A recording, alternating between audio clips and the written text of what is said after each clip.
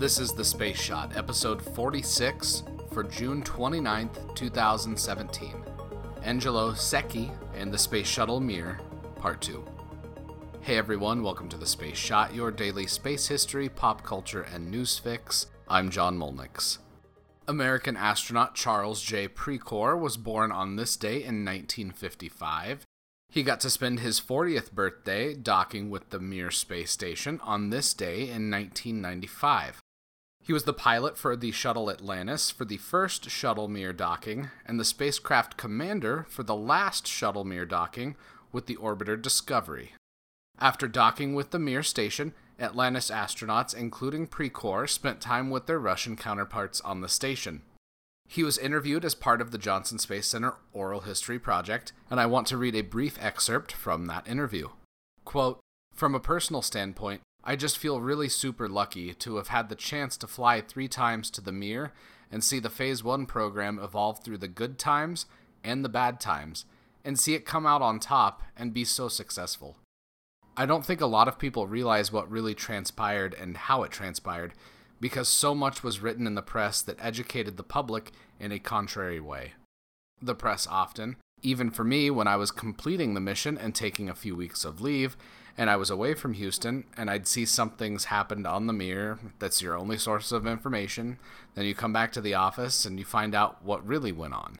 And it's so much different than that, even today, after the completion of a successful Phase 1 program. I have to continuously explain to people that I meet that it's different than what they've been reading in the papers.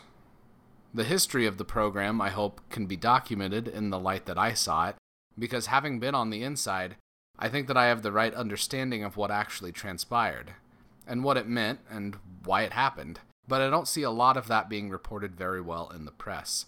Just to give you some examples, whenever something would break on the Mir, throughout the whole process, you'd see something in the newspapers that would say something to the effect of, "Mir computers down again, mission is threatened," and so on and so forth.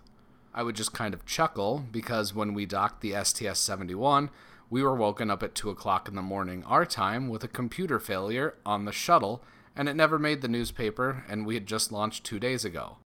This was a station that had been in space for 11 years at the time, and they have a computer failure, and they just replaced the computer like we do on the shuttle.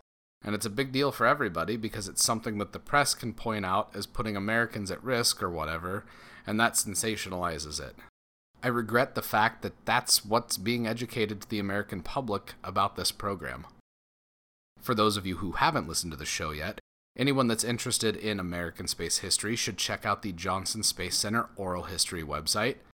Since today is the anniversary of the docking of STS-71 and Mir, I have an audio clip from that mission.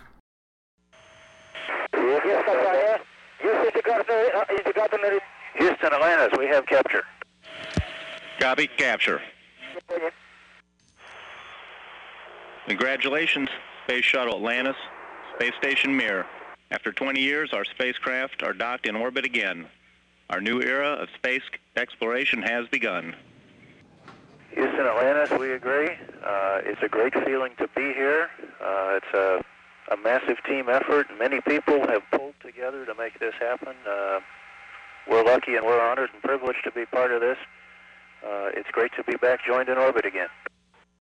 On another historical note, on this day in 1818, Italian astronomer Angelo Secchi was born. He was one of the great Jesuit astronomers, and he made numerous contributions to the field of astronomy. He helped catalog stars, mapped parts of Earth's moon, and discovered comets. He also wrote about the, quote, channels on the surface of Mars, as did many other astronomers during that time. He's most noted for his studies of the sun, in which he cataloged sunspots, solar eruptions, the corona of the sun, and planned expeditions to observe solar eclipses.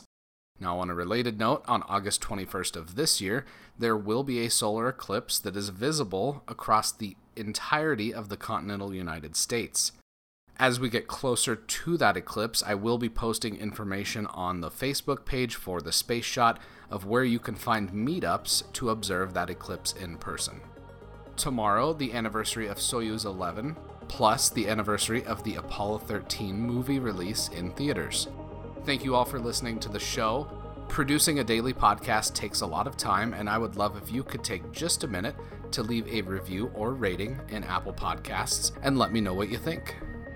If you want to subscribe to The Space Shot, click the subscribe link in your podcast app of choice and share it with anyone you know that loves history, space, or pop culture. If you're so inclined, you can ask me questions and chat on Instagram and Twitter. Find me at John Molnix on pretty much every social media site.